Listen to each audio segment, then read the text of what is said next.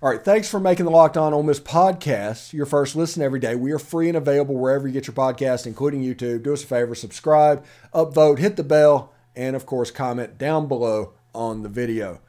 Now, we're going to do a new segment starting this week called What You Talking About, Willis? And it's something that's just been on my mind. And whenever I do that, occasionally I'm going to try to do this once a week, usually on the Monday show, but it just gives me a chance to think of what's going on. And with the Kermit firing and the candidates that there are out there and how this looks and how this goes, I just started thinking about it.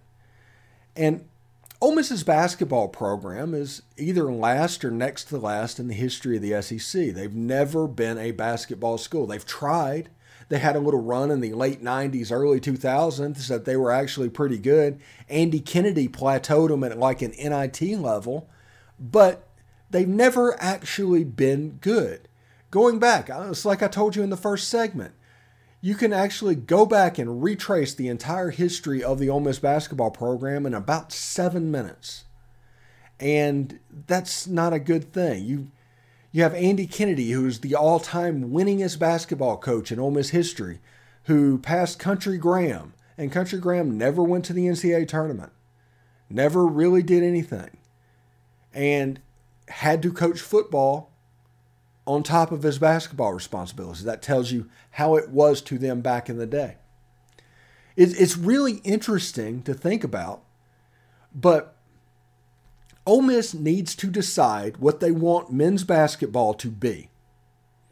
Because there's a roadmap to being a successful basketball program inside the building already with Coach O.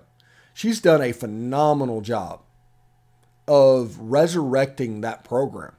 And if you find somebody on the men's side that can do things similarly, you have a chance to really be successful. You need to go around and be all over campus. You need to overly market stuff. You need to honestly be like I am about this show online. There's people online that just are aggravated to death of how much I market what's going on. But you need that in the Ole Miss basketball program, and that is because it is in between Lane Kiffin and the football program, and it doesn't matter if it's Lane Kiffin. Whoever is the coach of that football program is the most important figure on campus. 80% of the Ole Miss fan base probably would identify at most as sort of care about baseball. Box score baseball. 80% of the fans are football really only. That is what they pay attention to. To put this in perspective, if you want to think about how things look and everything, if you were to take 247 on 3, Rivals, all those, and get all their subscribers and sit them down, they would fill up the south end zone, and that's about it.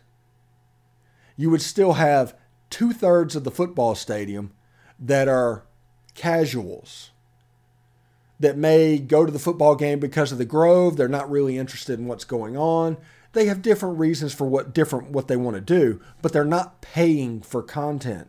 It's why sites like the Rebel Walk and the Grove Report and myself are so important in the ecosphere of Ole Miss sports because it's so different. But even with as rabid of a football base as Ole Miss has, there's even rabid on top of rabid, and that's the people that's willing to pay for that content. If football went away right now, and it doesn't matter who it is, you would probably have 100 subscribers to a basketball site. Probably 200 to a baseball site of people that are willing to pay for that content. So that just lets you know exactly how football, basketball, and baseball are positioned in the hierarchy of Ole Miss sports. I genuinely think 80% is football only of the fan base. And if you look on Twitter, if you look everywhere, that's the way it goes. I do think 15% is at least box score fans of the baseball team. That and watching them. There's probably a few diehards in there as well, but mainly that's the way this is broken down. Basketball is non-existent. Right now, basketball is on par with women's basketball. And that's not an insult against Coach Yo. Coach Yo has done a really good job to get there. But basketball is there right now. It's potentially a number 4 on campus as far as importance in the athletic department. So I say all of that to say this. Ole Miss needs to get risky on this hire because it's not likely that you're going to hit on every single category that you have to hit in from a G5 when you're trying to project them moving up. It just doesn't happen. If you look at Ole Miss's history, good coach after good coach after good coach has come into this program and has been unsuccessful. You need a unicorn. You need a special coach. And to do that, you're probably going to have to take a risk right now. Unless you're okay with exactly what's been happening for the last 40 years. If that is okay, fine. Do it again. Keep doing it if that is the expectation, because we broke down the percentage of exactly how much everybody cares about different things. But if you are looking to maximize this basketball program, if you are looking to have it take the next step, what's the saying? Scared money don't make money. And that is kind of the situation. You need an adventurous hire. I'm not advocating for Chris Beard or Will Wade or anything like that, but I am advocating for somebody like them. And if they don't tick the boxes that are necessary to be successful, you're just going to be doing the same thing in 4 years. And it's going to cost, since all the contracts in Mississippi are fully guaranteed, nobody's just going to resign. The buyout, if you resign and forego millions of dollars, that's absolutely silly. You have to be careful that in this age of college basketball, first and foremost, you're doing what you can to make it relevant. I'm telling you, Ole Miss needs a Bruce Pearl-like hire. And Bruce Pearl was a risk. Bruce Pearl was a risk. But I bet it's a risk that Auburn's happy they made. Heck, I think Ole Miss is in a position to do that because they took a risk on Lane Kiffin. And all he's done is give them a sugar ball.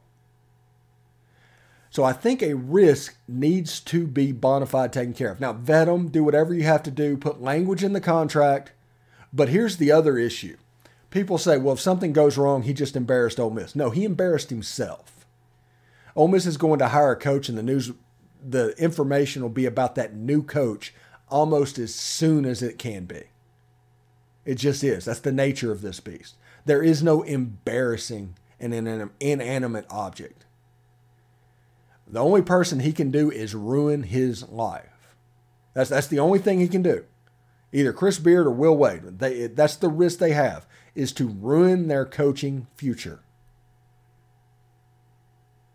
And there's a good chance they don't want to do that. Because if you look at Chris Beard's past, to me that looks like an isolated instance. I've heard stories. Everybody's heard stories, but that's just that. They're rumors. They're stories.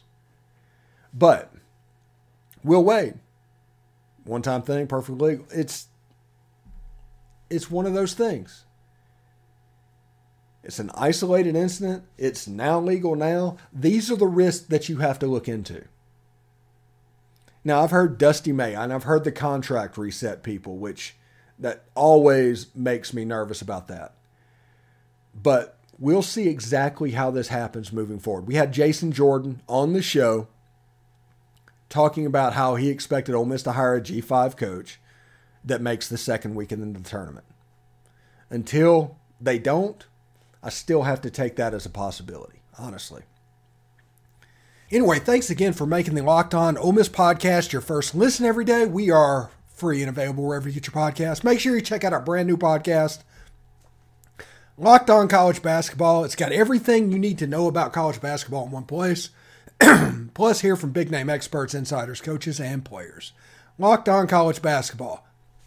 Available on YouTube and wherever you get your podcast. Tomorrow, I hope my voice does a little bit better. Take care.